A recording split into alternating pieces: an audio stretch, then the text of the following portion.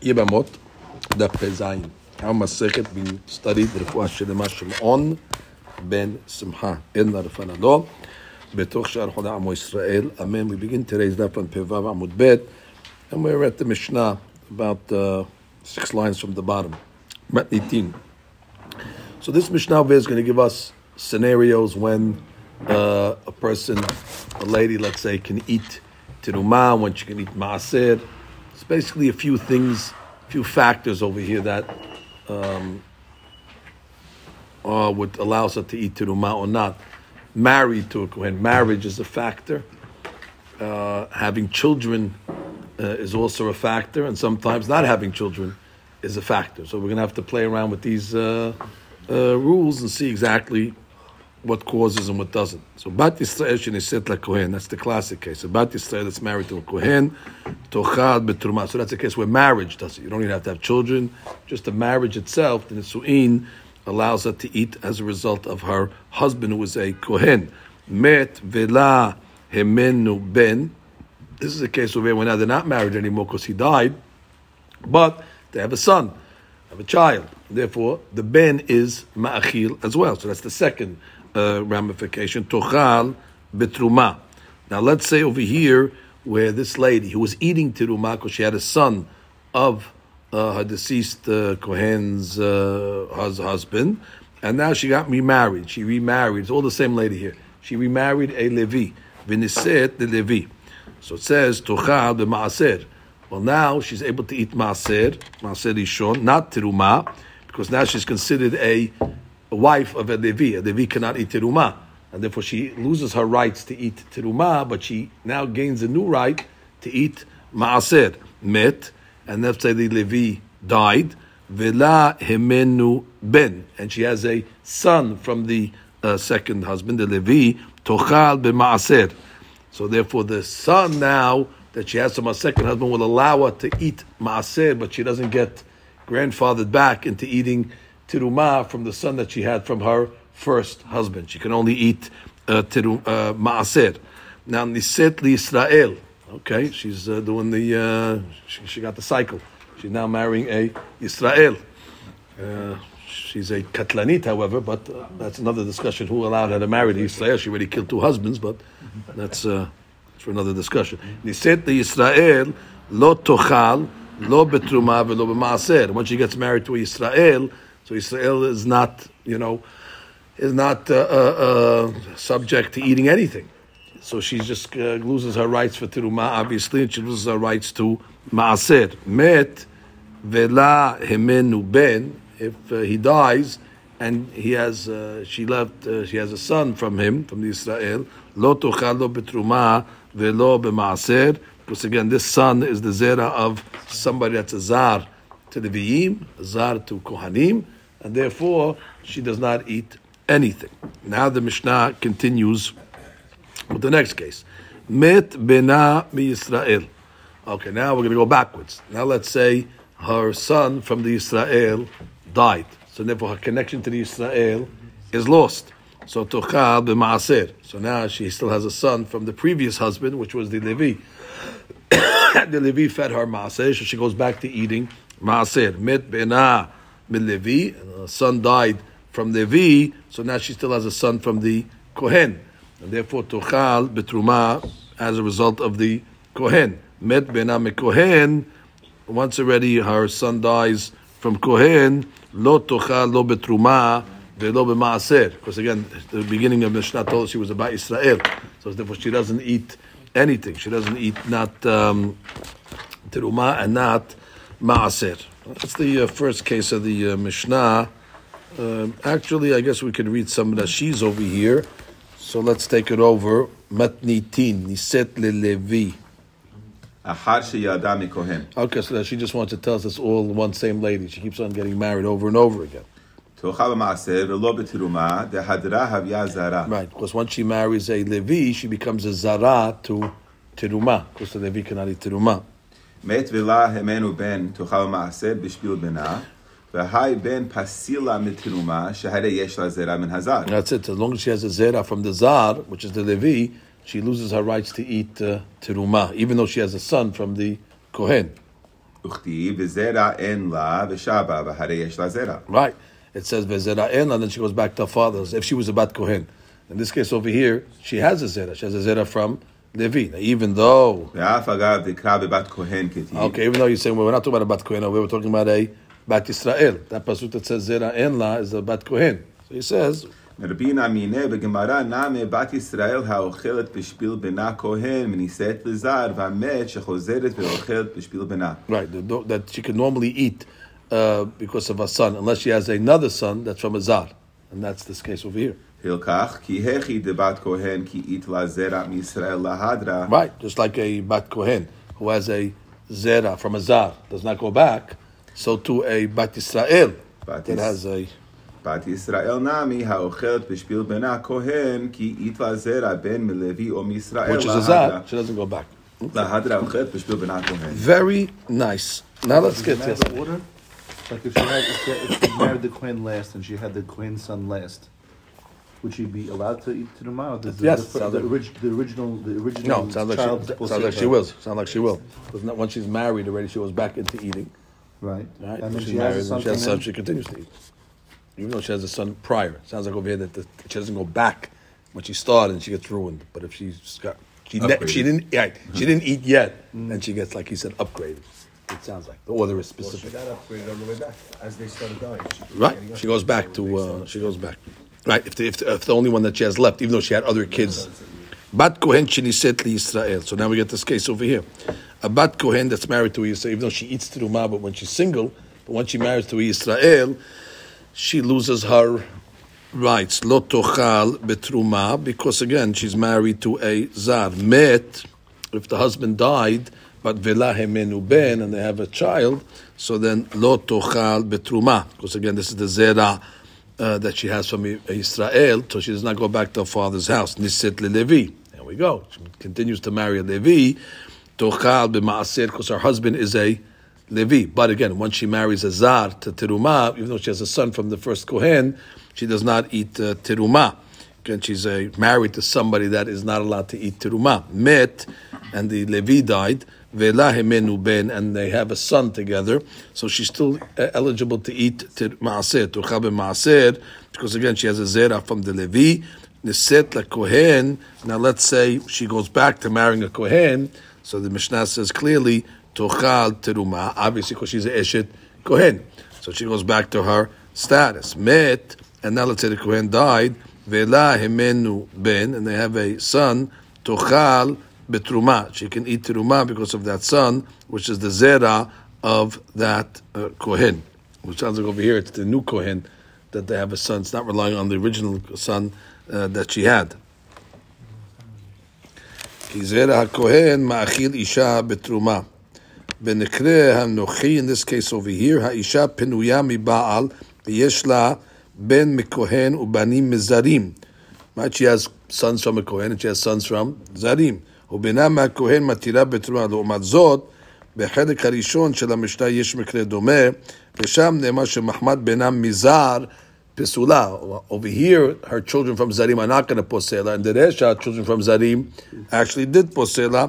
טעם ההבדל, משום שבכל אחד מהמקרים נקבע דין האישה לפי הבן הנולד לה באחרונה. We go with Basher Usham. The last kid is the Koveya. So the last kid over here, our kid was from Israel and the Resha. Israel, but I don't care about our kids from the Kohanim. But over here, I don't care about she has Zarim. Our last kid is from a Kohen, so therefore she'll be okay. Now let's just finish the Mishnah. The Mishnah says, Met bena mikohen. Okay, now we're going to go backwards. Let's say her son from the final marriage to the Kohen died, lo tochal betruma, but she can still eat maaseh because she still has kids that are alive from the Levi. So we're going backwards now. Met bena Levi, a son from Levi died. Lo tochal b'maaser, she cannot eat maaser as well. Met bena Yisrael, well, she's a bat kohen. Now she's a bat kohen that has no kids. So chozeret lebet abiyah, she goes back to her father's house. Well, I'm sure her father wants her back. Va'azun ne'emar, after all that she went through, it's an amazing thing. Va'azun ne'emar, and that's the famous case of bat kohen, ki tiyeh almana ugrusha ve'zera ena. ושבה אל בית אביה, כנעוריה מלחם אביה תאכל. utochel.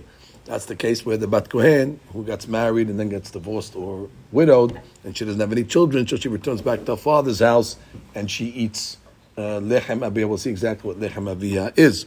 So the Gemara now begins. Met bena melevi tochal betruma. So we learned the case of a bat Yisrael that was married to a kohen and had a son, but she becomes forbidden. Why? Because let's say she married a Levi, and then we said over here, Met benam Levi. Let's say the son from the Levi died. Now she just left with a son from the Kohen, even though she's not left with a husband from the Kohen because he died, but she does have a son from her original husband that's a Kohen. So we said that son can be ma'achil her for teruma. So the Gemara comes along and says, the hadra achla mishum bena minan. How do you know that? You could have a return because she ate because of the son, and then when she married the Levi, that son did not feed her. And then when the Levi died and the son died, now that son will refeed her. So how do we know that a ben from a Kohen can refeed the mother, even though she became disqualified at a certain point? Maybe we'll say, Kevan she ne'esra, ne'esra. We're not saying that. We're saying that she goes back to her original status. Well, how do we know that? Amar Rabbi Abba, Amar Rav. That's the case of a bat kohen that goes back to her father's house after she was married to a zar. It says b'shavat bet aviha melechem aviha tochel. So the Gemara's doresh. Now that's a case of a regular bat kohen that goes back. We're talking about over here actually a bat Yisrael that has a son from a kohen. It's a different case than the pasuk, but since we have a extra letter over here, it says bat ubat. That extra vav over there is going to teach us that not only is a case where a bat kohen is going to eat teruma, where she goes back to her father's house, but a bat Yisrael will go back also. Well, how will she go back? She will go back, meaning she was not eating, and she will go back as a result of her original son. So you have two cases of hazara. You have the case of the pasuk, which is talking about a regular bat kohen that goes back to her father's house after she married a Yisrael. Therefore, she wasn't eating. He dies, no children, hazara. Ubat comes and teaches us that if you have a bat Yisrael that married and also became disqualified because she married a Levi, but then the Levi died with the kid, she will go back to because of the Kohen side, not the father, because she's a bat Yisrael. She'll go back to the Kohen side and therefore eat teruma because that's son. That's right, because of her son. So that's bat ubat. Now, the only one that's really doresh vavs is Rabbi Akiva. So the Gemara says, Keman, Rabbi Akiva, the darish vaveh. Is only according to Rabbi Akiva, this Hadush. That means I have to say the Mishnah is only going according to Rabbi Akiva. We don't like to do that. We don't like to make a Mishnah only Ariba, one opinion. The Gemara says, no, Afidu Tema Rabbanan, Kula Ubat Kera Yetera. The whole Ubat in that Pasuk is extra because the Pasuk right before it is mentions that Ubat Kohen Kitiyeh Li'ish Zar. So already we know we're talking about a bat. So therefore, the pasuk just could have just said "V'chitiyeh almana u'grusha." V'chitiyeh, that lady that we've been talking about. So therefore, the whole word is extra. So therefore, we don't have to say it's only according to Rabbi Akiva. It's going according to everybody. So again, we learned the law of hazara of a bat Yisrael from the law of hazara of a bat kohen. Just like a bat kohen goes back, even though she was forbidden for a certain period of time, the bat Yisrael also, even though she was forbidden for a certain period of time, she goes back. Tanu Rabbanan. Now the question is, when we say that a bat kohen goes back to her father's house, she goes back to her father's house le'inyan, what? Kishi chozeret, when she goes back, chozeret the truma, v'ena chozeret l'chazeh v'shok. So it's not a full return. She only goes back to eating teruma, but she doesn't go back to eating korbanot. Now, when she was in her father's house initially, she definitely ate korbanot. A bat kohen eats korbanot. She eats from her father's table. But not a lady that's on the return. On the return, she only eats teruma. She doesn't get hazeh v'shok, which is the parts of the animal that are given to the kohen from the korban. Amar Rav Chizda, Amar Ravina bar Shela, me'ekera. Where do we know this from? Because it says, He betrumat hakodashim lo tochal. That we learn over there that when she is when she married out, so she cannot eat betrumat hakodashim. Now, what is terumat hakodashim? the Terumat HaKodashim is not regular Terumah, because it was regular Terumah, we just say Terumah. It calls it Terumat HaKodashim Bamuram Min HaKodashim, the item that is taken out and lifted from the Kodashim, which is what? Hazeh V'shok. And what does the Pasuk say?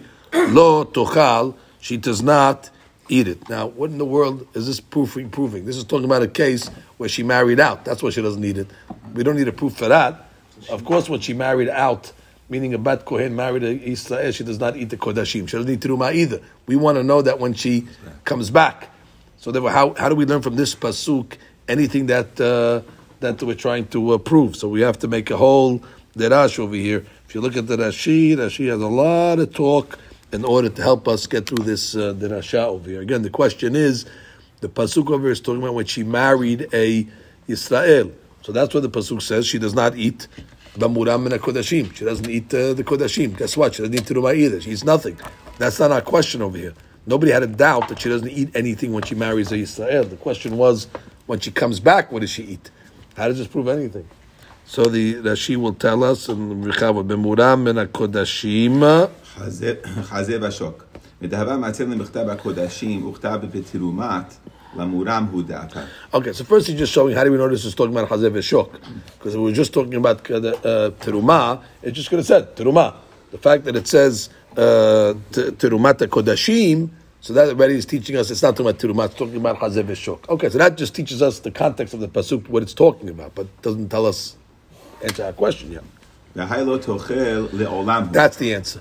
When it says lo tochal, it's the way the Torah is saying lo tochal. Once she marries out, that's off the table forever. Lo tochal. I don't care if she comes back. I don't care what she does. She loses that item. That's the way he's learning the Drasha. Lo tochal. Even if she returns. Exactly. Period. So that she says maybe she doesn't eat when she's married to the Israel, which is the pashut pshat of the pasuk. Who told you that lo tochal means forever? Maybe it's lo tochal in the present. Israel kedemashma kera ubat koikiti el izar.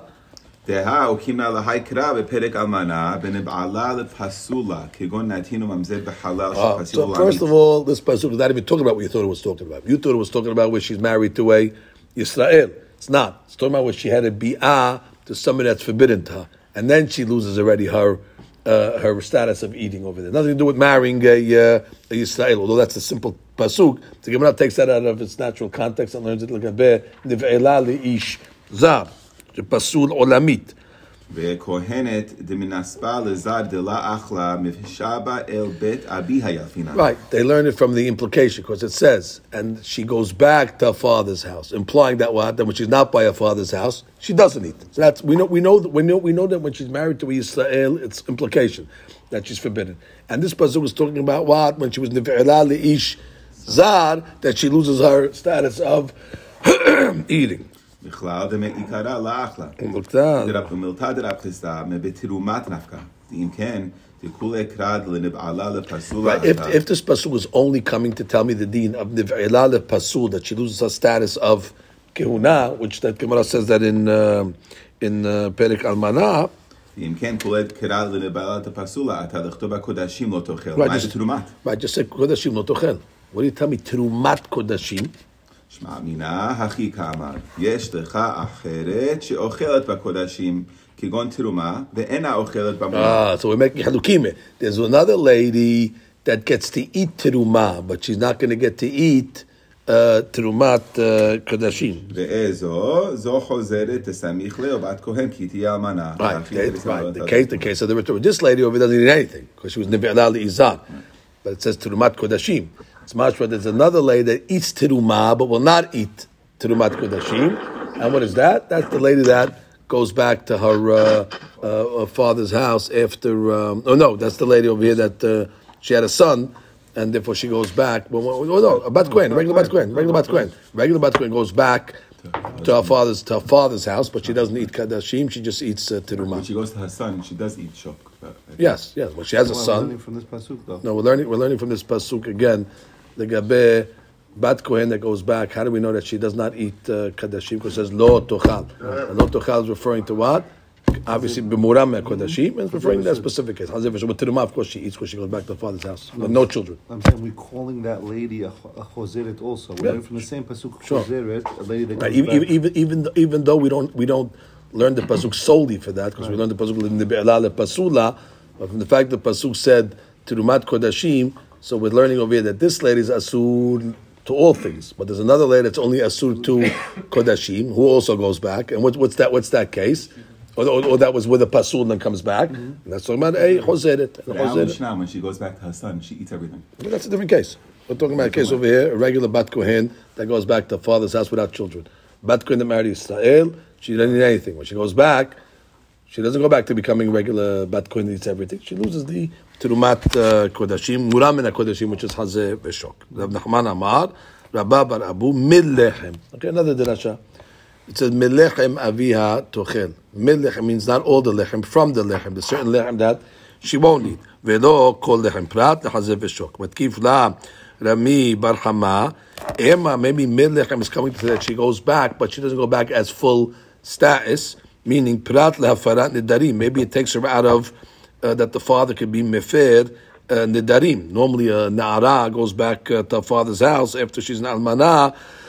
The father could be mefer nidarim, like a regular na'ara. And maybe the pasuk is coming to say over here that when a kohen goes back, a bat kohen goes back to her father's house after she married Israel, the father loses the status of hafarat nidarim. Maybe that's what melechem, meaning not all things. Maybe she eats hazeh v'shok, but the melechem is coming to exclude that she doesn't go back for everything. She goes back for certain things, but she doesn't go back to the inyan hafarat nidarim. The father will not be allowed to be mefer. Normally in na'ara, the father is mefer nedareah, but maybe the pasuk is saying once she married the Israel, when she comes back, he doesn't have the right. Amar Rava kevar paskat Tana de Berabi Ishmael. We know that already. How do you know that? From the Tana de Berabi Ishmael, we have a braita v'neder almana ugrusha. The neder of a widow or a gerusha yakum aleha, which means it's not, nobody can be meferet. When she makes a neder, she doesn't have a husband, and her father's off the table as well. Therefore, it says yakum aleha. When she makes a neder, her neder is hal. Now, Mike Tamudomar, what are we talking about? V'halo. We are talking about a case. Let's say if you have a lady that was, let's say, married, and then she became, let's say, divorced or widowed. Mutza'a michlal av. Obviously, she's out of the father's jurisdiction, because once she got married, she left the father's jurisdiction. Umutza'a michlal baal, and she's outside of the husband's jurisdiction. So it's pashut. You don't have to tell me a regular case of a lady that got divorced or widowed. She's no man's land. By a father, she's not. She left already. By a husband, she's not. So of course, Hanidarim are going to be yakum. That cannot be the case. Although the law is true, but we don't need the pasuk to come and state the obvious. So what's the case? Ela, the hadush cases like this. Masar ha'ab l'shluchei habal. Let's say his daughter was engaged already, and now the father gives the daughter who is engaged to the messengers of the potential husband to marriage. Now she didn't get married yet, but he sent her off already. She's in the hands of the shlichim. Next step is going to be marriage, or the father's messengers sent it to the husband's messengers. Again, with the intention now, it's out of the husband, it's out of the father's shoot in that sense. That's it. He sent her off to go get married. The only problem is she died or got divorced on the derech, and they never consummated the marriage. So the question is over here. How do I call this lady over here? Because she was never married. Bet abiya shilzu or bet ba'ala shilzu. How do you call it? Which means I could say maybe it's bet abiya because she was never married, so she goes back to her father's house. Or maybe I can say no. Once he gave her over, even though it never consummated, he gave her over. That's it. Once it's like once the body leaves to the cemetery, that's it. They start avilut. He gave her over already. That's it. You're done with her. It never consummated. That's another story. So therefore, the Gemara wants to know what is going to be the deen. If she was married, then for sure she's out of her father's house, and then if she got divorced, for sure she's out of her husband's house. The question over here is, it's quasi-land. She was not married, but the father gave her over. And then what happened in the interim? Let's say the guy died. So the question is, does she go back to her father's house for nidarim, or not. And the Gemara comes along and says that's what the pasuk is teaching you. Ela lomar lecha, when it says v'neder almana ugrusha, it means kevan sheyatzta sha'a achat min reshut ha'av, meaning because he sent her to the shlichim already. Shuv eno yachol lefer. So that's for sure. I don't need the pasuk to come and tell me that once she's married the bat kohen and then her husband dies, that her father lost rights for the darim. Even before that, even if she just gave her over to the shlichim, he's going to lose his rights. So whatever, what must be the pasuk min lechem coming to teach us? The law of hazeh v'shok, that she only goes back to eat some lechem, but not all lechem, and therefore we know that she loses her rights to hazeh v'shok. Rav Safra Amar mid lechem aviha tochal, no tochel lechem v'lo basar. That's an easy one. Lechem v'lo basar, bread, teruma, but not basar, not meat.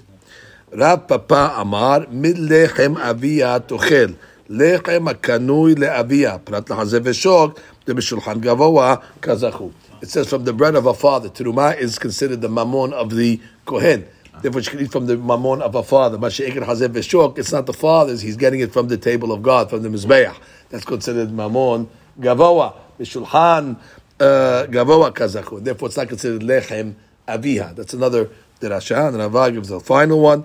Ve'et hazeh tenufa ve'chok tenufa tochilu ata ubanecha ubnotecha itach. Now, who eats hazeh v'shok? The kohen and his children with him. Mazeh itach. It comes to teach us bizman she'itach, which means when they are in their father's house, they were never married. Once already they were not itach. Once they lost that status, meaning they left because of marriage, they do not come back. Okay, now we get to the next sugya. So that solves that. When she gets married to a Yisrael, when she returns, she only eats teruma. She does not eat kadashim. And we gave like 5 or 6 different proofs for this from the Pesach. Amar Rav Ada bar Ahava Tana. Now we're talking about over here that a lady that goes back to eating, let's say, the foods of kehuna after she was married to a zar. כשהיא חוזרת לבית אביה, חוזרת לתרומה, ואינה חוזרת לחזה ושוק. However, בשביל בנה חוזרת אף לחזה ושוק. Okay, that's a big difference now. There's 2 cases of hazara. One case is hazara, where she's married to a zar, and therefore she wants to go back to her father's house. There we said hazeh v'shok is off the table. Or you have a case, like our Mishnah, where she's eating as a result of her son. I mean, she's a Bat Yisrael, but she has a son from a Kohen. And then we said when she marries the Levi, she loses it. Then when the Levi dies, she goes back because of the son that she has from the Kohen. So we said when she goes back, she is going to actually eat hazeh v'shok. So here we have 2 cases of hazara. One case, the hazara does not allow her to eat hazeh v'shok, but for the child, if that's the reason why she's eating, so the child brings her back to original status, even to eat hazeh v'shok. Coming up. Azal Rav Mordechai Amna l'shma'te kamed Rav Asher. So he said this over in front of Rav Asher, and he said, Amar me'echa kamet Rabia min ubat mi adif aleh minna. We learned earlier that where do we know this din of hazara by a ben? We learned it from the pasuk ubat, which is the natural context of that pasuk. It's talking about a regular bat kohen that goes back to her father's house. So if when a bat kohen goes back to her father's house, she doesn't eat hazeh v'shok, and the source where we learn hazara because of a ben is learned from that same pasuk. So how can it be different? The Chaurat should be the same. If that is the source, so the Chaurat should follow all the rules of the source pasuk, and therefore just like in the source pasuk, when she goes back to her father's house, the bat kohen, she does not eat hazeh v'shok. So therefore, when you go back to eat because of the son that was born to the original kohen, she should not go back to hazeh v'shok.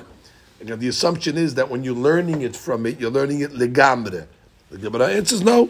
Hatam ketibi mi'ut hacha lo ketivi mi'ut, which means over there legabe bat kohen that goes back. We have mi'utim. We just learned the millechem and all those other ones, but that's not written by hazara of the ben, which means we thought that when you're making the hekesh to learn ubat with that extra word, you're learning it l'chol devreim. So no, you're just learning that there's a din of hazara but each one has its own laws. The law of Bat Kohen going back has one law, which the Torah explicitly excludes them from Hazeh V'Shok, but the case of the Ben, that she's coming back because of a son, has its own laws, and that law does not exclude Hazeh V'Shok. Bat Kohen Sheniset the Yisrael. Okay, let's get these cases.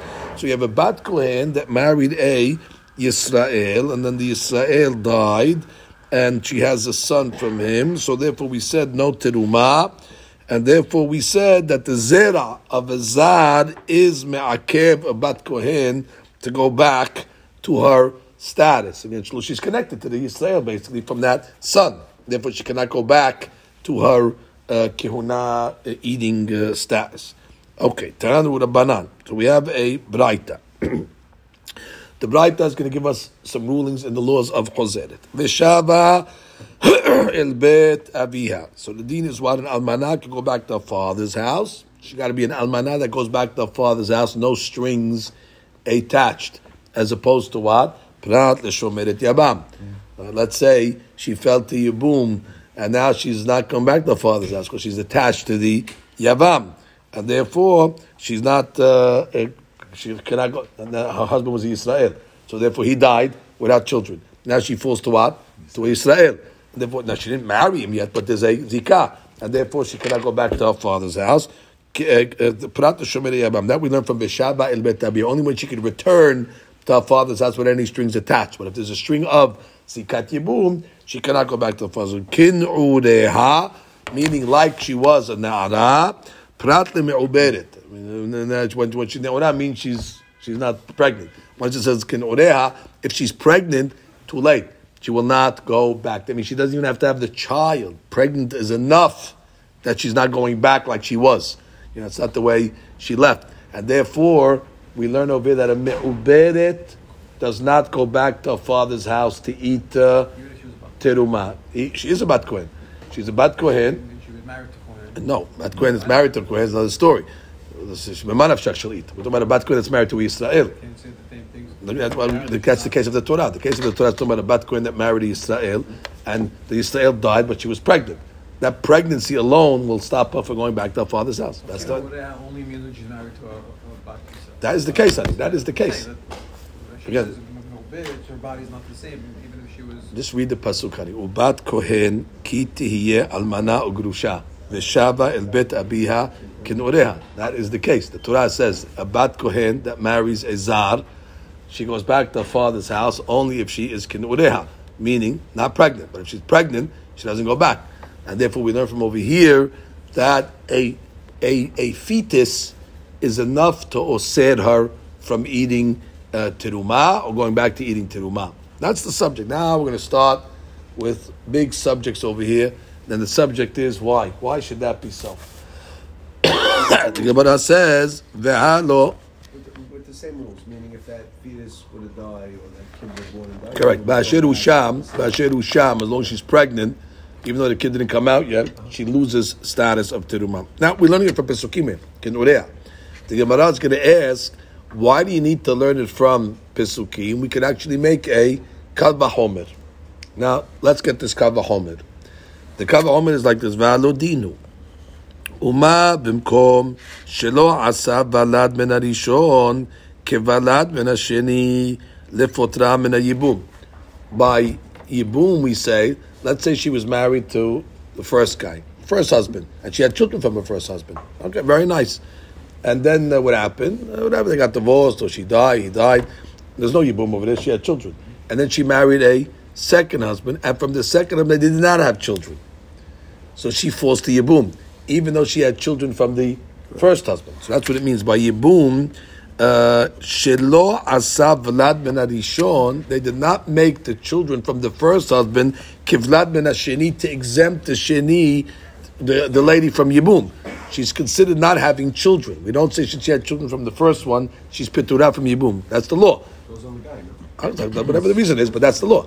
And therefore, since they don't have children, even though she has children from the first guy, lo asu vlad rishon lepotra לשני. So again, ומה במקום שלא עשה ולד מן הראשון, כבלד מן השני לפותה מן הייבום. However, עשה ובר כי ילוד.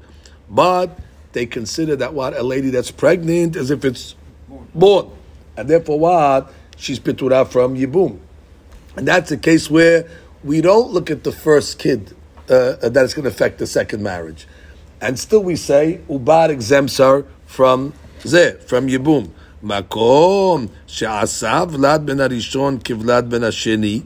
But in the case where we do look at the first child from the first husband, as if it's from the second husband, leposla min hatiruma, which means that if this bat kohen married a zar and had children over there, and then the guy died, and then she married a zar and died without any children, she's asura betruma because the velad that she had from the first one.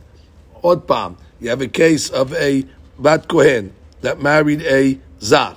Okay, that she's out, and she had a child. Okay, so she's definitely out. And what? The husband died, and then she got married to another zar, and he died, and without any children. And therefore what? She's asurat to eat turuma because of the velad that she had from the first one. That doesn't go away. We don't say that we forget about the first one. So therefore, in a case where the first kid does not register, but the ubar does by yibum, here where the first kid does register to posel her, so certainly ubar should be posel her from going back to her father's house. Enodin shenasa ubar ki yalud. Therefore, we should be more strict to say that the ubar is going to hold her back from going to her father's house. Make the kalva homer. And the Gemara, what do you need the pasuk for? And the Gemara says, la. No, nice try, but la. Because Yibum is different. Yibum has a stringency, and therefore you can't compare the cases. Mali asa ubar ki yalud denyan Yibum share asa metim kehayim. That's right, which means by Yibum they have a stringency that they even treat kids that died like they were alive. Which means that let's say she has a kid, right? So she's patur from Yibum. Now let's say the kid dies. We don't say, no, back to Yibum. We don't rehash the Yibum at that point. Once she had a kid at the time of the death, that's it, she's off. So there, we're strict that we don't make.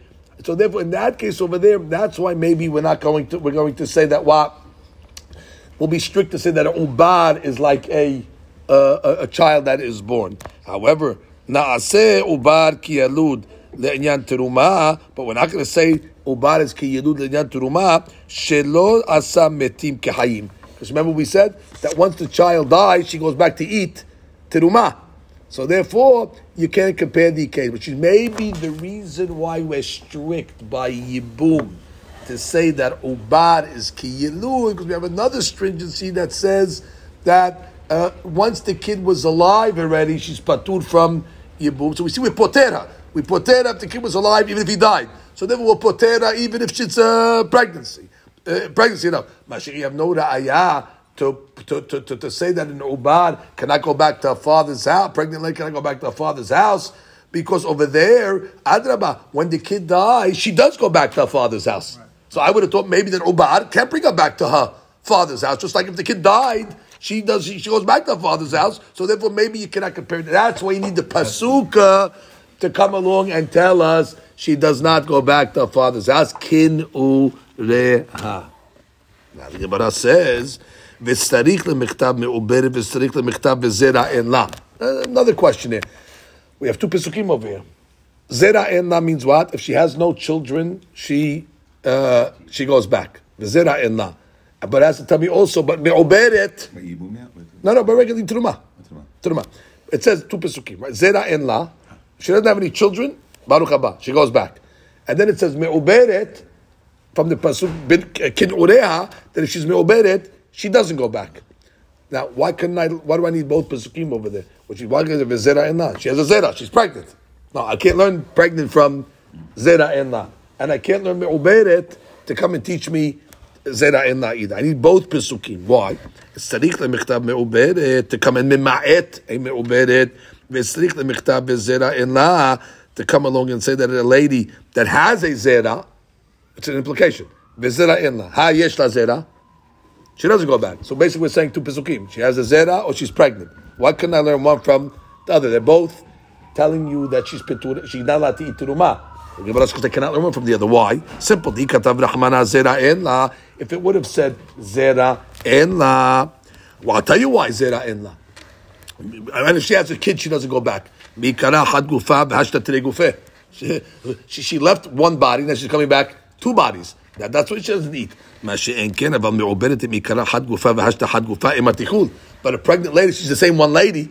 She left as one and she's coming back as one. Therefore, I might have thought she can eat.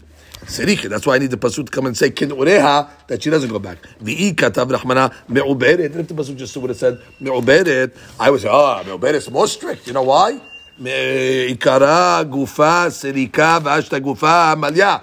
Right? Ani melea lachti v'leka meshivani Hashem. In the beginning, when she left slim, and now she's coming back full. And therefore, she's a different lady. You left an empty belly, and now you're coming back with a full belly. That's why she doesn't eat Terumah, because she is different. Why would I think being different would have an impact?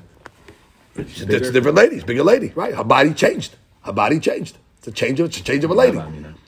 That's the Havamina. It's a different lady. Okay. It's a different lady. Mashi'en ken aval enna de mikara gufa sidika v'ashta gufa sidika emalo. But when she leaves empty, and when she comes back empty because she gave birth, same lady. She looks the same. So therefore, I would have thought maybe she eats. Tzaricha to come and tell me she doesn't eat. That's kind of there. There's a Havamina to think that a lady that has a physical change in her body, a different lady, a different woman. It's not the same. A pregnant lady's not the same thing as a single lady. She's not the. She gained 50 pounds. She gained 50 pounds. No, she gained 50 pounds.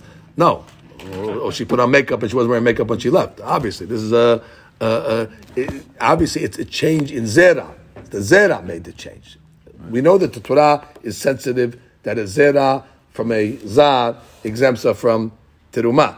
So the question is, how much of a zera? The zera changed her body. Correct. When I say she puts on a costume, comes to Shem as Vashti Amalka, we don't say, you left as Queen Esther, you came back as Vashti. Therefore it's Purim. She left on Purim. We're not saying that. We're saying the physical change through a zera. That's making the obviously, but just the way that I explained it, when she goes from a bitula to beula, that's also not she obviously because then she goes. Yeah, but that's not a pregnancy issue. No, but it's also a. No, that's what I'm talking about. Physical things. She came back with a cast or something. She did plastic surgery on her face. I'm not going to say that.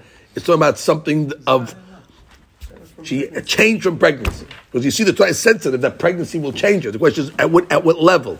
The question is, well, she left non-pregnant, empty stomach, and she's coming back. She's coming back full. There's different women. So therefore, she's changed, and the other one came back at least the same. The pregnancy didn't change her body, at least from the leaving and from the return. Anyway, you need both pesukim. Now the Gemara has a couple of simanim over here.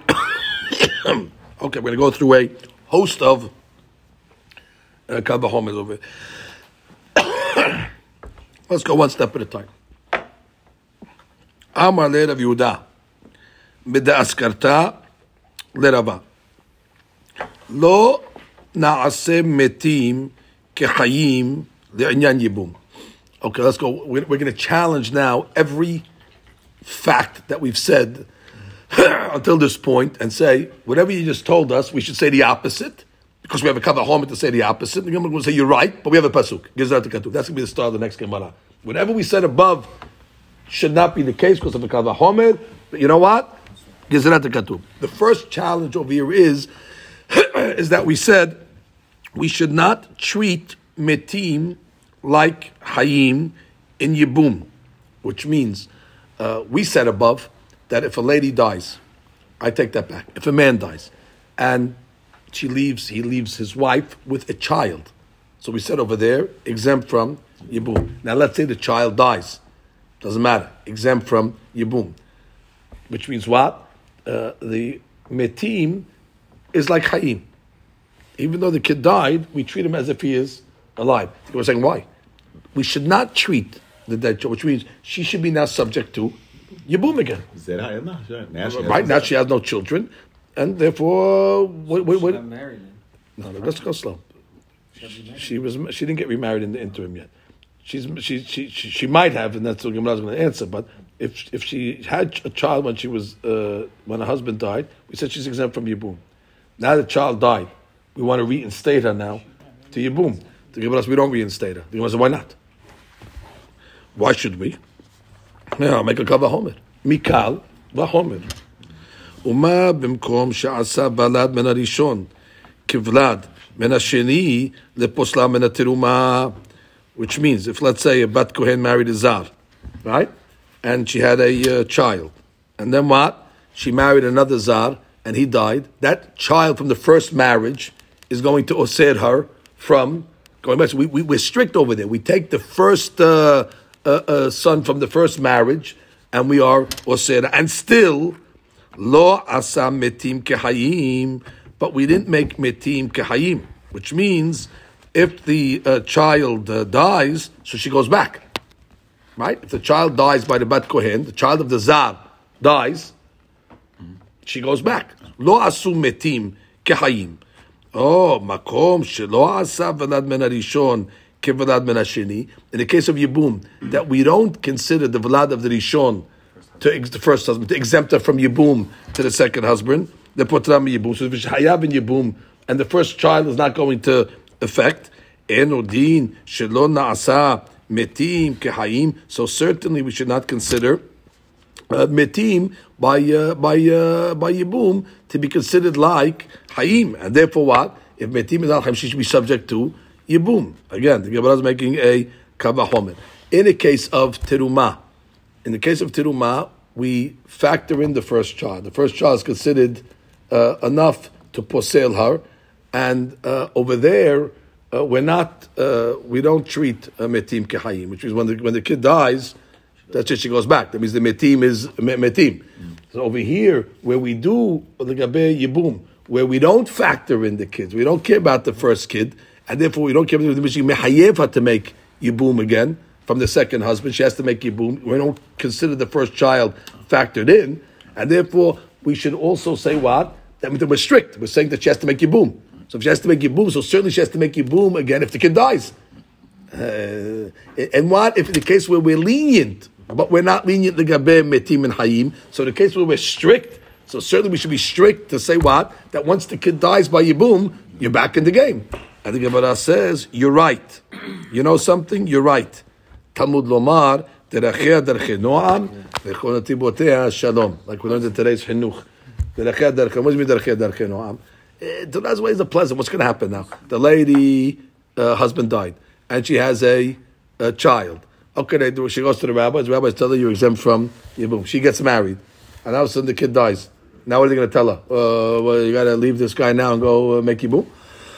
It's not. It's not pleasant. It's not pleasant. You're causing the lady now to be to ruin a marriage now.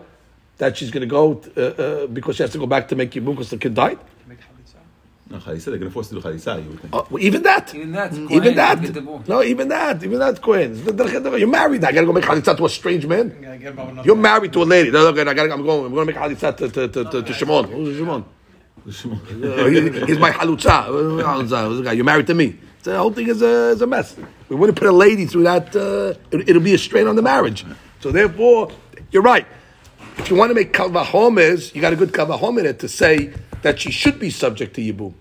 But the Derechah Noam is going to... No way the Torah would have... Right, no way the Torah would have allowed such a thing because it's just not a pleasant such a situation. It's beautiful. Okay, now let's go to the next one. Now let's go to Terumah. What did we say by Terumah? By Terumah we said that Metim are not like Hayim. Let's review. Kids alive from the Zar. Does she go back?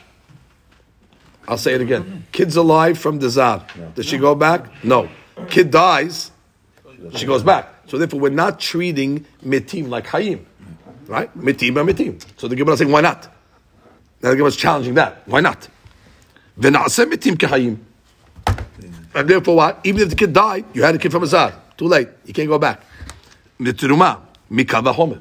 What's the kavah homer? We'll go now to Yibum. Again, we're always back and forth to Terumah and Yibum, comparing the cases. Uma b'mkom shelo asa vlad men harishon k'vlad men hasheni lepotra men Yibum. So in the case of that, we don't factor in the first kid and therefore the Gabi Yibum, and therefore even though they had a first kid in the first marriage, she starts to make Yibum in the second marriage. But what? Asam metim kehayim, but we do make metim like Chaim. Even if the kid died, we are going to, even in the case where we're strict in Yibum, we're lenient לגבי מתים מן חיים, מקום שעשה בעלת בין הראשון כבלה בין השני לפולוסתם, in a case where we are strict, that we do factor in the first kid to posela, so we're strict לגבי teruma, so certainly enodin שנעשה מתים, that we should be strict by מתים לחיים and say that even though the kid died, it should already osir her. The Gemara says, you're right, you know something? You're right, but we have a Gezat HaKatuv, Talmud Omar, vezera en la, like you said before, David, zera en la, veha and la, and she doesn't have, which means in the second marriage, in the case of metim kehayim lenyan teruma, what does it say? That she goes back to her father. That's when bezera en la. Bottom line, zera en la. The kid died, so therefore we can do. You have a beautiful kavahomet to learn from Yibum that should be the opposite, but we can't go against a gezerat katuv. Now let's go to the next item. Why not? Why not say that if you have a valad from the Rishon, she's exempt from even from the second guy who doesn't have children? Let's take the first kid from the first marriage and exempt her from Yibum, even from the second marriage. Why not? We don't say that. So why? I'll make a kavahomet to exempt her. Kavahomet from where? Teruma. Right, by teruma we are lenient. We do not make metim kehayim. That's right, she goes back. So we're lenient, but what? But what? By teruma, we're strict that we make Vlad Rishon, it will posel her from going back. So makom, sha'asa metim kehayim, lenyan yibum, which means lenyan yibum, that we're strict. That what? Sha'asa metim, I'm sorry, in the case of Yibum that we're lenient, that we're saying that the Metim are going to be considered like Chaim, therefore she can be exempt from Yibum, so certainly, and therefore exempted from Yibum because of the first kid from the first marriage. Exempt her. Yes, of course. The Gemara is asking, why are you being strict to say that the Yibum has to be done and we don't factor in the first kid from the first marriage? We should say that the first kid should exempt her. The first kid from the first marriage should exempt her. Why? So the Gemara does again. Uma, in the case of teruma, that we are lenient. We're lenient in the sense that what? Shelo asam metim kehayim. That we didn't treat metim like hayim, and therefore what? Legabe teruma, lenyan teruma. That wasn't we didn't make metim kehayim. Exactly, she'll go back. So we're lenient on that, and still we're strict that the first kid, if she has a kid from the first husband, it's going to posela as long as the kid alive. So here, where we are strict by Yibum, To make her do it. right? L'inyan Yibum, makom she'asa metim kehayim, a place where we treated metim kehayim to be lenient. That we're lenient metim kehayim, that even though the kid died, we consider him alive to potera from Yibum. So certainly we should be lenient to poter because of the first kid from the first marriage. Again, we should poter her from Yibum as a result of the chanachet from the first marriage, because we see by Yibum over here we're being more lenient than teruma. So we're being more lenient than teruma because by teruma, let's say it again, by teruma, if the kid dies, you're right. If the kid dies, she goes back. But still, if she has a kid from the first marriage, we factor it in. Even though we have a leniency by metim and hayim, but we have a stringency by if she has a kid from the first marriage, she doesn't go back. Here by Yibum, that we are lenient, and we say that if the kid dies, she doesn't have to go make Yibum, so certainly we should put her from Yibum, from the kid from the first marriage. The Gemara says, sorry, because that's the Katuv. Tamud Omar, Uben en lo. By Yibum it says, right, Uben en lo.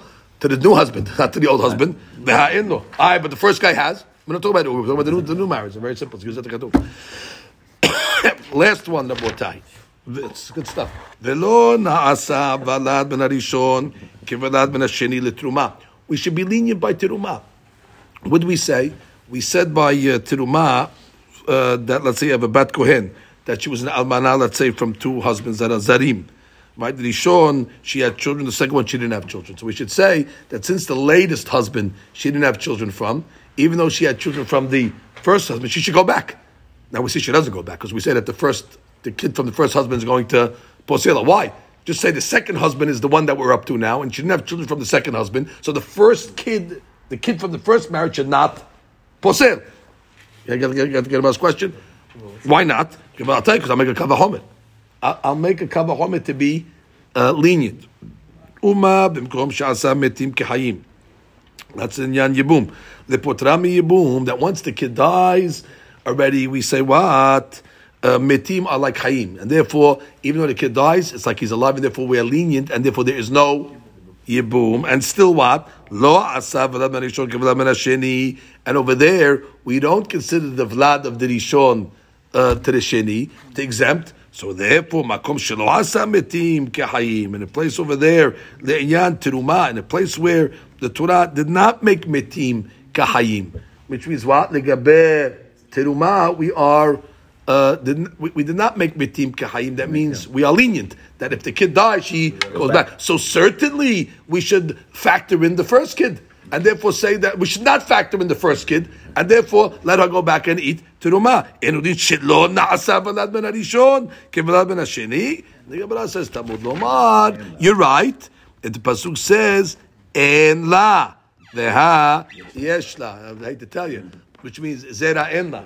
But she has. And I'll just the first one and the second one. She has, bottom line. So if she has, she's going to be pasul from teruma. Basically, the Gemara challenged every one of those premises using kavahomes, using all the elements that we had.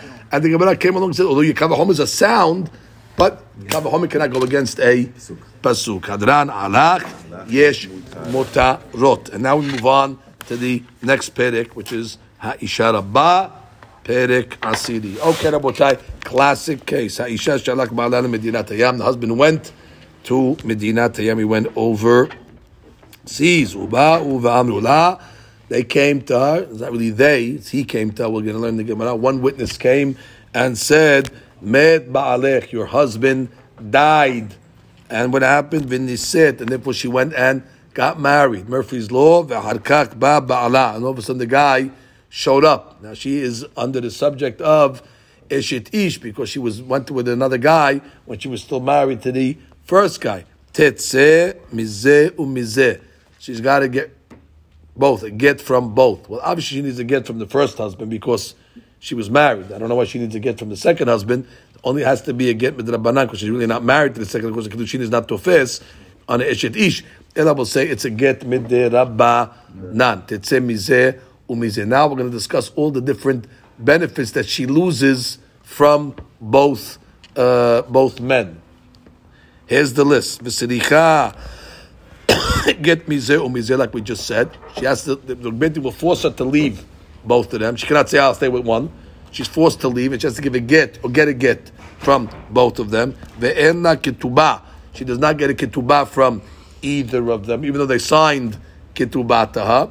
Ve'lo perot. She does not get the, back to the old story. That means even if the husband ate the perot, he doesn't have to compensate her to pay for perot. Ve'lo mizonot. There's no mizonot, he does not have to continue to support her. We're going to learn, even if she, let's say, borrowed money against her mizonot, he doesn't have to pay it back. Velo belot, she doesn't get back her worn out clothes. Velo al zeh, velo al zeh. Not on the Baal and not on the Boel, which is the second husband, so to speak. V'im natla mizeh umizeh. If she took any of these items, tahzir, she has to return the items. Ve'avalad mamzer mizeh umizeh. Now we understand why it's a mamzer from the second guy, because she was Eshet Ish.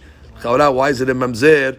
And then we say she went back to the first husband, let's say. She went back to the first, but she's not allowed to go back to the first husband. But guess what? It's still a husband. So we have to say that this is a mamzer midrabanan. Because again, it's not a mamzer d'ora. She's married to the first husband. She's really not Sanik Sukaret to make a mamzer. And then we're going to say it's mamzer mizeh umizeh. Velo ze vazeh metamela. It's today's Sefer HaChinuch. If let's say he's a Kohen, and we just said in Parashat Emor vela yitama, that metameh to the wife, but not in this case. In this case, over here, if he's a kohen, he does not metameh. Either one is not metameh. Velo ze vazeh zekain la b'metziata. They're not considered married, that they get the perk of if the husband finds a lost object of hers that he gets, or she finds an object. Normally, she has to give it to the husband.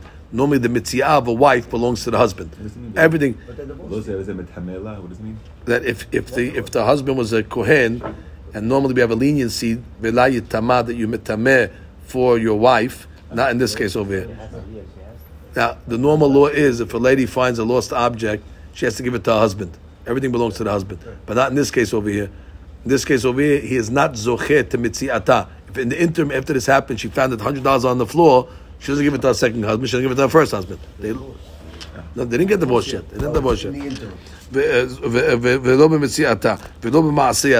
She goes to work. She gets to keep her money.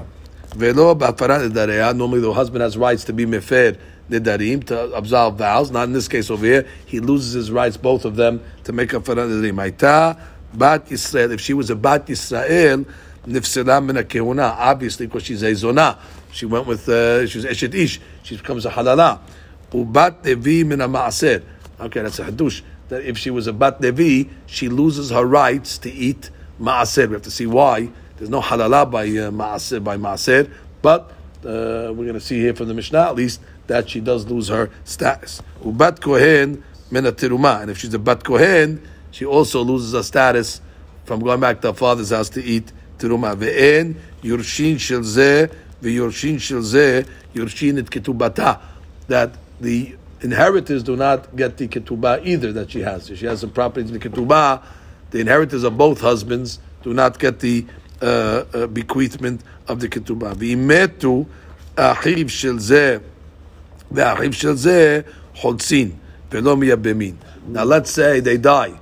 So now if the first husband dies, she's subject to yibum min Torah because it's a husband min Torah, and therefore if they die without children, she should really have to make yibum. However, the Gemara says over here that we only allow a halitza in such a case, and even from the second husband, if he died without children, she makes halitza to the brothers midrabanan on the second one, of course, because the second one's not even a marriage, so therefore the halitza is only midrabanan. But the first one you should even be able to make yibum, but the rabbis took away the yibum and said only halitza.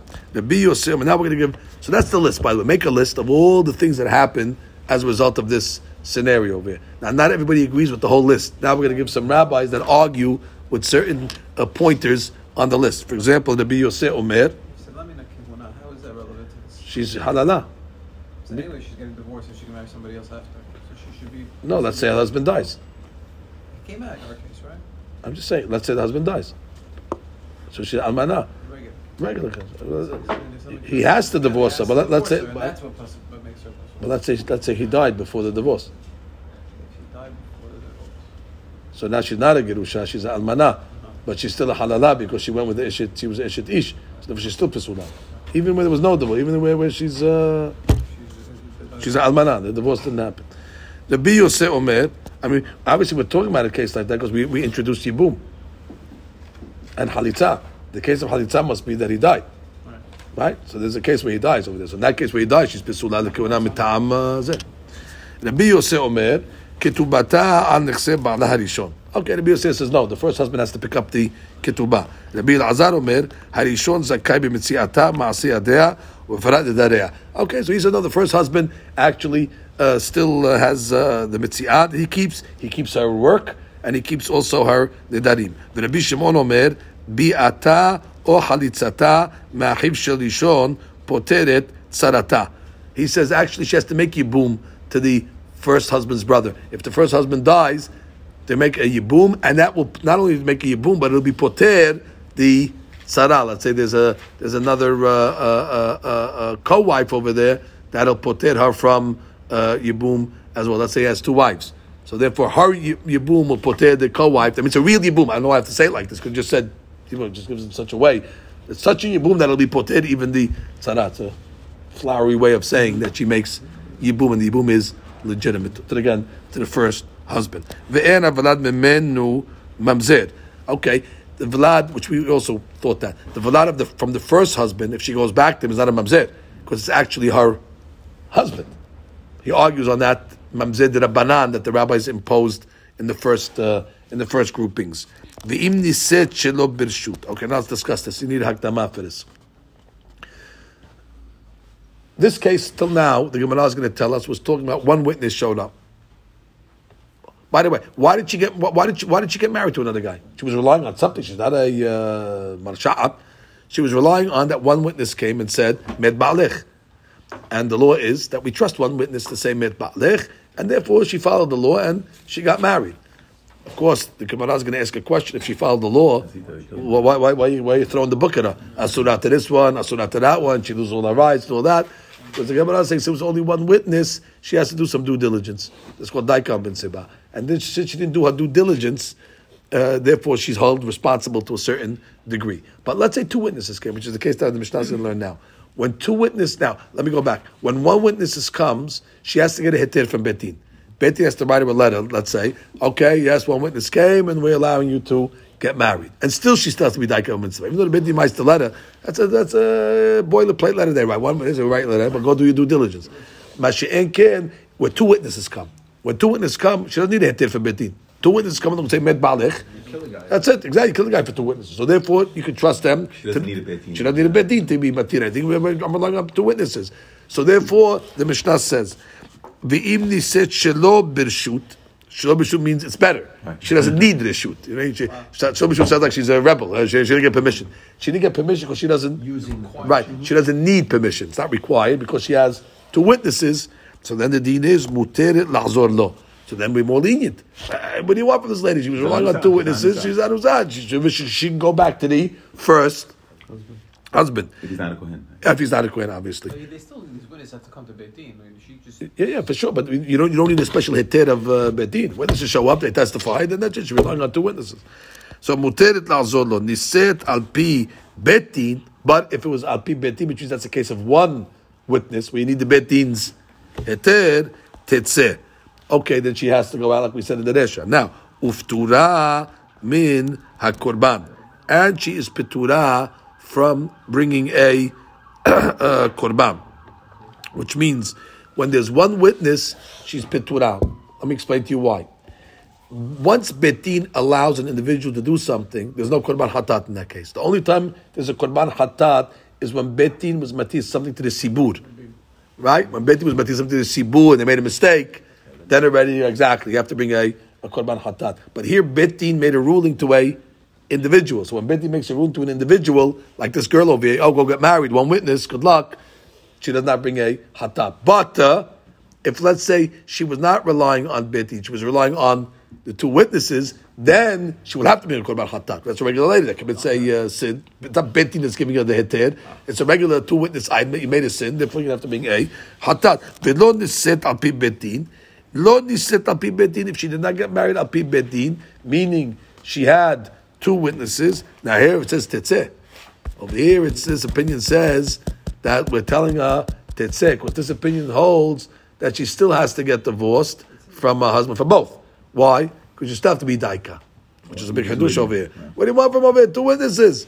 Yeah, but when did you jump the gun? You got married too quickly. You should have waited and still analyze it. It's a serious case over there. Right, this opinion saying no. This opinion saying over here that tetzeh, that she actually has to leave, because this opinion holds she has to be daika even in such a case, which is really a... this is all to be So Shimon. it's cholek on at the beginning. The first rabbi said, you're good. This rabbi is saying, she's not good. And anyway, it says, v'chayevet b'korban. And therefore, she's chayav b'korban, because Beit Din didn't give her a heter. When Beit Din gives an individual a heter, you're off the hook. So it comes out over here, because she didn't get a heter from Beit Din, so therefore she's hayav hatat, and when she gets a heter from Beit Din, she's patur. It's like a reverse logic over there. So the Gemara says, "Yafeh koach Beit Din shepotra min hakorban." Right, Beit Din has a power over here in the sense that, not a power, but it's better in the sense that when she got a heter from Beit Din, she is off the hook. Why? Because Beit Din that passes on an individual is not hayab. However, huruha Beit Din naseh. Now let's say the case is Beit Din. After one witness came, they said, "All right, one witness, we're giving you a heter." What did she do? She didn't use the heter of bedin. She made up her own heter. What was the heter that she did?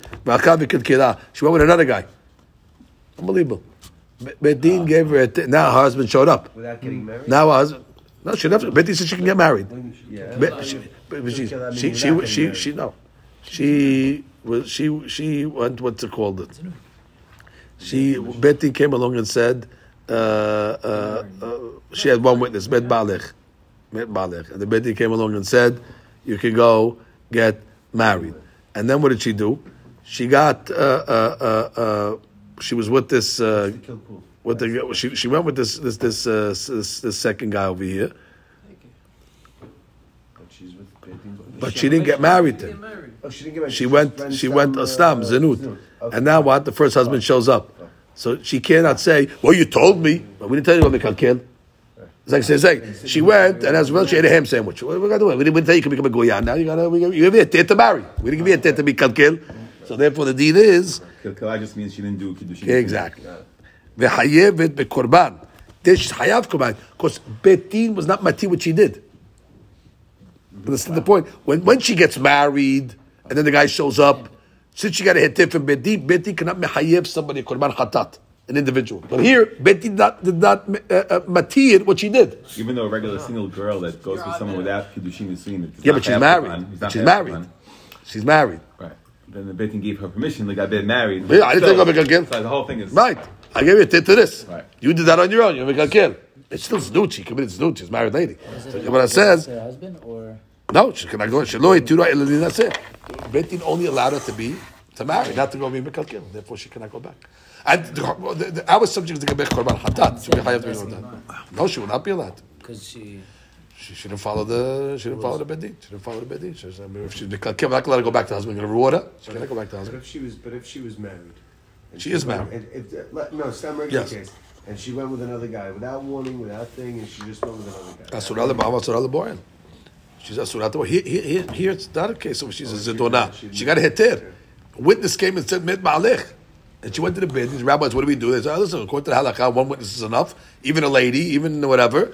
They gave her a heter, but they gave her a heter. And they said, do your due diligence. And she jumped the gun because the lady doesn't want to be alone. And then, sure enough, the guy showed back up. So now the question is, chayav hatat or not? So this betting gave the heter, patu korban hatat. But if she committed znut, so she can't go back and say, oh, you told me. What did you tell you? Okay, let's get to the Gemara.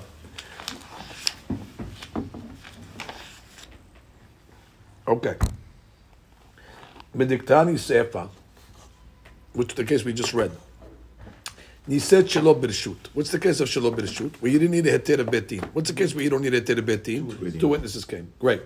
Muteret lahzor lo. So then we said she's allowed to go back to the husband, to the original husband. Why? Two witnesses came. What do you want from her? So now it says Shelo Birshut betin. So what is Shelo Birshut then? It's the opposite. That must be what? Shelo Birshut bedin must be be'edim. Michlal deresha birshut betin. Must be the resha is talking about where is shoot. And what is a shoot? Ube'ed ehad.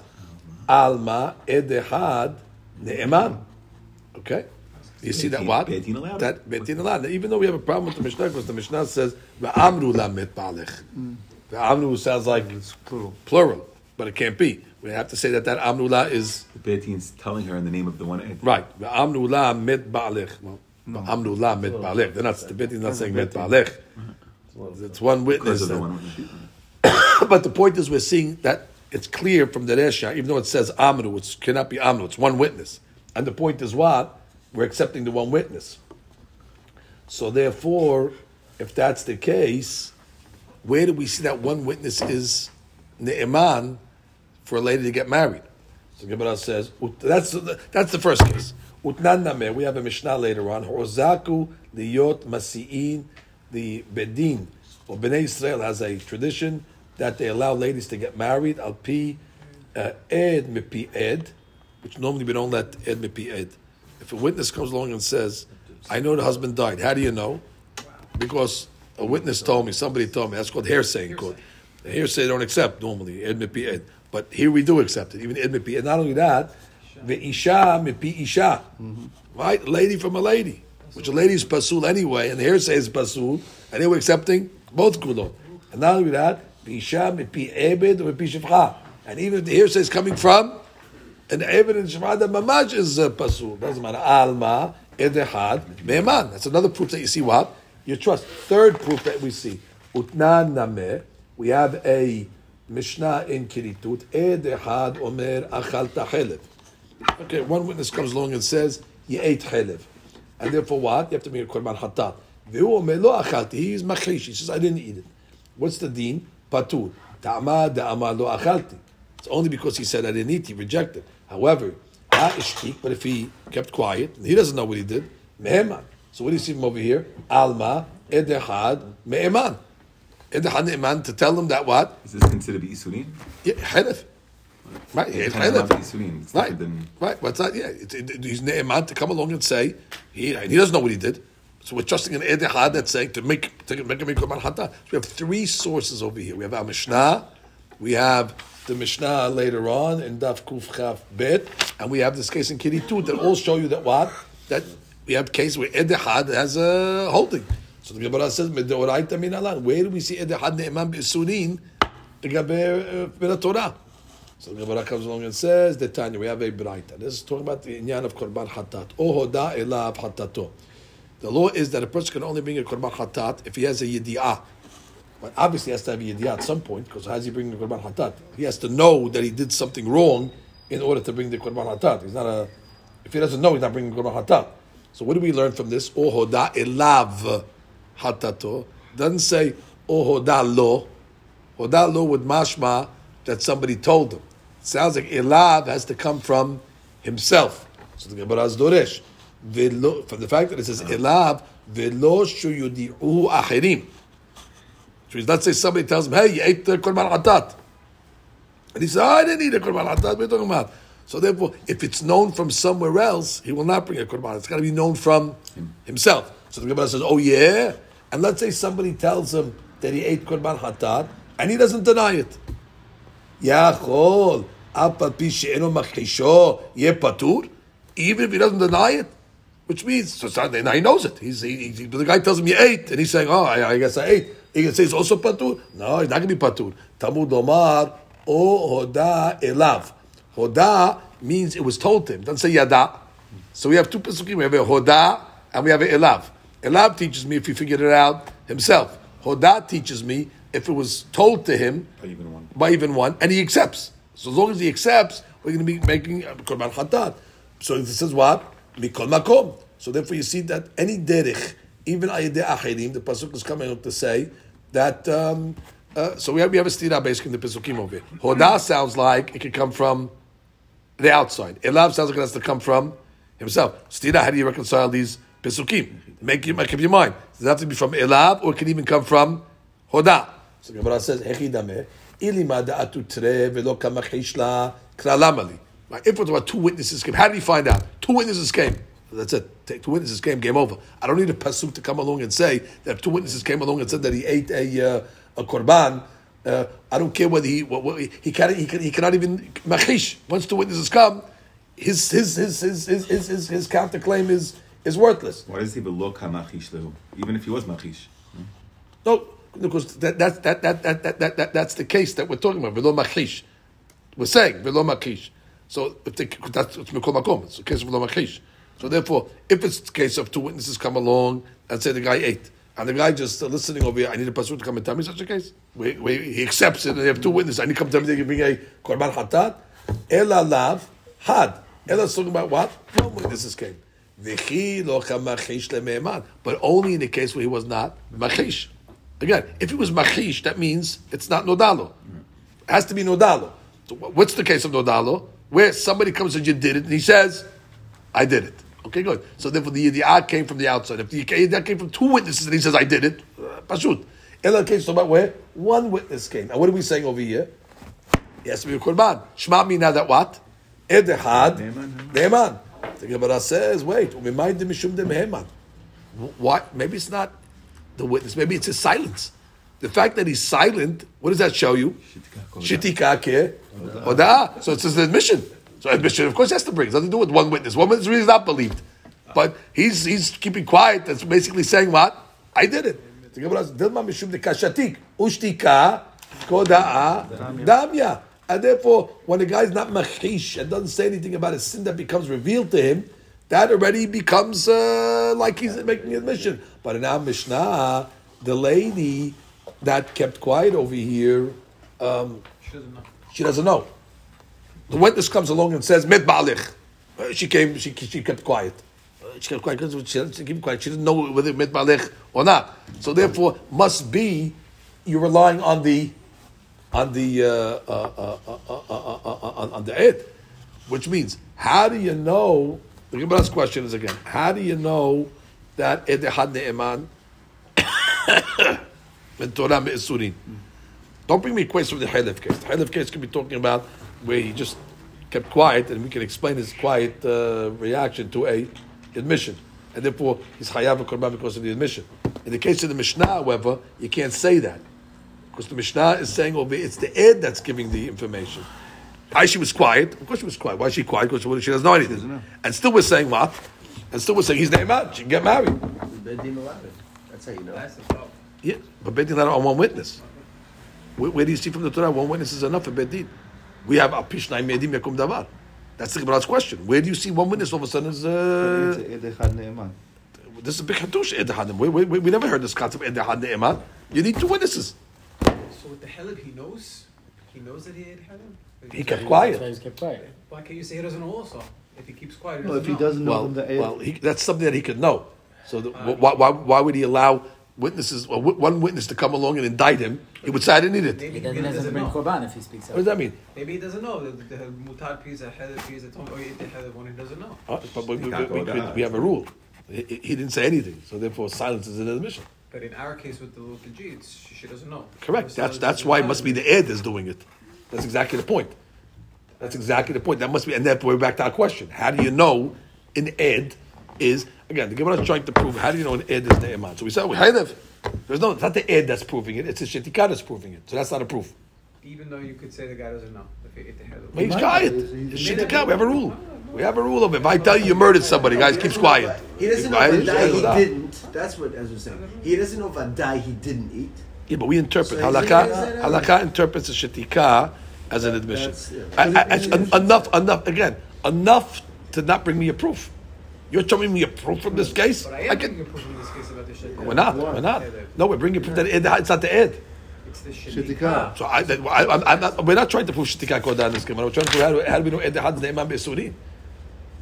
The reason why it's ne'eman in that case is because of the shetikah, not because of the ed. By the way, if a guy comes along and says, I ate halev, it's got to do with edim, right? It's got nothing to do with edim. Guess what? When a guy keeps quiet after he's indicted, that's like he's saying, I ate halev. Good. So that's nothing to do with the ed. It's got to do with his own admission. So therefore, we still don't have a proof that ed had is ne'eman. And don't tell me that our Mishnah is working with shetikah kodah, because our Mishnah is not a shetikah kodah case. Because her silence cannot say, oh, she's saying that, yes, I agree with the witness that he died. What do you know? You don't know anything. So therefore, it's the witness that's creating the facts over here, and we're trusting the witness. And the Gemara's question is back to the game. How do you know we trust the one witness with the right? Questions. Good question. The Gemara comes along and says, Te'edah. The Ketani says, I'll prove it to you that that's the pshat in the Mishnah by Chelev, that it's working with Tikah Koda'a, and not because of Edehad. Because what does it say in the Sefer of that bright over there? That case over there was where he was Machish. Amru Shnai, Achalta Chelev. Two guys come along and say, you ate Chelev. V'omer lo achalti. Patur. Hadush. He'd be Machish even to witnesses. He'd be Patur from a Hatat. Why is he patur from hatat? Because his contention is already enough to get him off the. Rabbi Meir argues. Rabbi Meir omer mechayev. Amar Rabbi Meir kavahomer. Im eviu shnayim lidem mitah hamora, like you said, David. If two witnesses can bring a guy to mitah, so therefore lo yivu lidem korban akal. They can't bring him to korban. I mean, once two witnesses say something, it's game over. When two witnesses come along and tell a guy you murdered, he can't say I didn't. He did it. Two witnesses is game over. So that's the Rabbi Meir's logic. Amru lo, what did the rabbis tell Rabbi Meir? Uma im yitzeh lomar mezidaiti. He has a claim. What do you mean? he could come along and he's not arguing with the witnesses. Right. He's not arguing with the witnesses. He could come along and say, I did eat. But you're saying, I ate b'shogeg, I ate b'mezid. Therefore, I'm not hayav korban. So since he has a claim that he could have said, mezid hayiti, it's like a migo. So therefore, he's ne'eman when he says, I didn't eat. Because if he wanted to get off the hatat, The person doesn't want to say he's a shot. all right, we'll go slow. But he could get off the hatat. He had a way to get off the hatat. If he wanted to get off the hatat, he could have said what? Mezid hayiti. So he had a way to get off. So he's ne'eman to say, lo achalti. In that case over there. Read the Shia on that. We have a Shia on that. You mean to say the mezid hayiti? הרי זה נאמן לפטור עצמו מקורבן, דאין עדים עשו להחישו בהילקח. Right. The Edim can't say anything on that. He's agreeing with the Edim. I did eat. But I'm just telling you my kavanah. I was mezid. How did they know it was in his brain? הילקח, אי אמר נמה לא אכלתי נאמן. Right. So therefore he has a migu to say that if he says lo achalti, he'll have a ne'eman. Because he had a legal way to get off of it. Where they... Which on murder, he wouldn't have a legal out. No. Mezid hayiti. He can't say because he killed. Killed Meshogeg, but killed mezid. He's still killed. Right. Well, They you had can the say... hatra'ah. That's Right. all you do. Right. You need hatra'ah for that. והמכלל דרשע עד אחד אומר אחת וכולי, לדייק מינה האשתיק חייב דברי הקולי. Right, which is, what do you see from over here? This the mahlok and only is talking about where there's two witnesses, implying what the first case is talking about, where there was one witness and nobody's arguing in the first case. The only argument between the Bimiyid and Hakamim is over here in the second case where there's two witnesses and the guy's contesting. Mashma, that in the first case it was not two witnesses; it was considered one witness, and everybody says he's hayav. Why? Because he was shoteh, and therefore you see what that is working over there midin shetika kehoda'ah. So back to the question over here is, the Gemara just finishes this case. My ta'ama kamihayev rabbanan. What's the reason why the Hakamim say that the mehayev oto when he's not machish? When he's not machish, what's the case over here? Where you have one witness and he doesn't say anything. So we said what? Hayav. What's the reason? So we said shikakoda. So the Gemara says, idima mishum de meheman. Maybe you're going to tell me because he's believed. The had is ne'eman. No.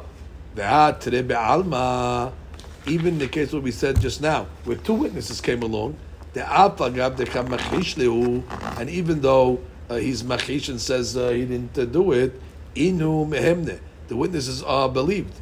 Why? Because witnesses are believed for all items, including mamonot, punishments, and all that over here, even when the guy's coming along and being machish, and still what? The kapati rabbanan. That means the rabbis are put it even in that case. Which means even when two witnesses come along and the guy's machish, even though two witnesses is a very strong item, so the Gemara's question is then, so why when one witness comes and the guy's machish, and I'm sorry, when one witness comes, the guy's quiet, you're coming along and saying, guilty. But when two witnesses come, you're saying what? And the guy's machish, you're saying his hakasha is considered a hakasha.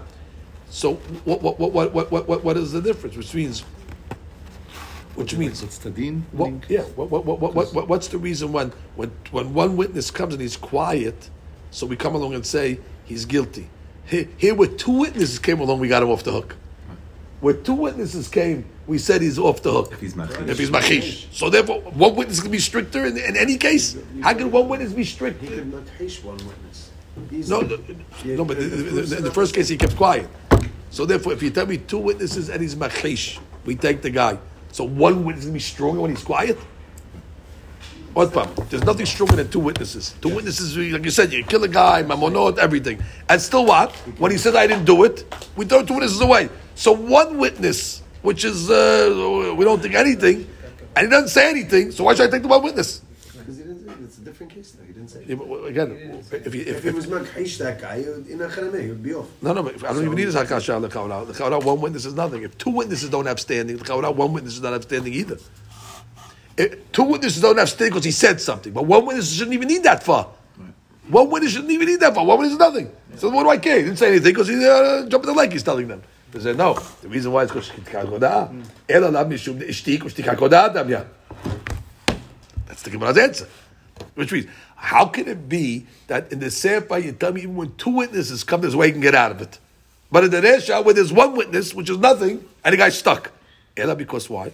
His silence is interpreted as what? An admission. And that's it. So then we're back to the question. How do you know Ed Ehad Ne'eman in a regular case of Isurin. Baruch Adonai Le'olam. Amen.